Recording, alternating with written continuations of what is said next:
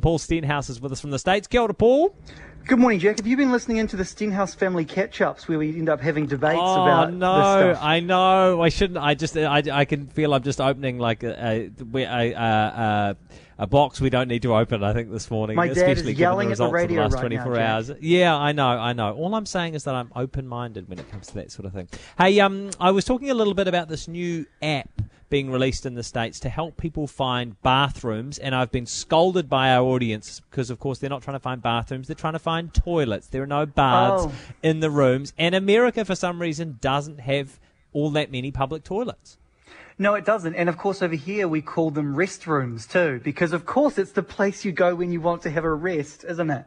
I've never understood it. I don't get it. But no, really weirdly, it doesn't have a whole lot of restrooms. A Starbucks basically is like the national public toilet facility, if you will. You go in, you grab your drip coffee tasty drip coffee, and then use the services. But over here, there are a huge number of people who want to find a bathroom when they are out and about working. And these are the estimated 55 million gig workers, Jack.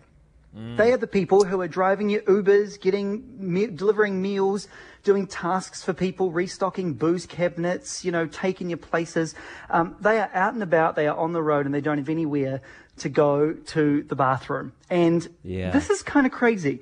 Sometimes, even though they are delivering food for a restaurant, the restaurant will not let them use their facilities. So there's some hypocrisy for you. That's awful. Isn't that awful? It's just, there's even been stories of a bathroom at like the Uber office, that has a toilet for corporate employees and a toilet for drivers. But anyway, we won't go into that because these gig workers have started to solve that, Jack. They've started an app called Whiz, by gig workers for the gig workers. And it's not only going to help them find a restroom, a place to whiz, if you will, but also a meal, because they're going to try to use restaurant bathrooms. And when you're in using the facilities, you're going to get a discount on the meal too. So it's kind of like a win-win there. It's not just for gig workers too. They're thinking that maybe they can open this up to things like soccer moms, and that as well. It's starting out in California with big plans to go national. So Whiz is the app of the moment. Yeah, watch this space. Hey, very quickly, Paul, because we're going to be going in a second, just run us through the big numbers from the tech giants, because the Q3 stats are in, and the likes of Apple, Google, and Amazon are making so much money. So much money. What recession, Jack? You think about this time we're in and so many businesses struggling. In technology, nope, these big tech firms, they are not. Alphabet, the parent company of Google, their Q3 revenue was up 14% on last year. YouTube brought in $5 billion in the quarter. Google made $46 billion in profit, Jack. $46 billion in profit last quarter. Amazon, $2 billion more in this Q3 than last Q3.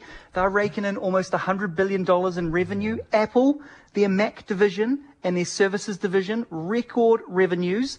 And that doesn't even include the usual iPhone bump because that was out of Q3. They are printing money, and that is why there are calls for the government to break them up.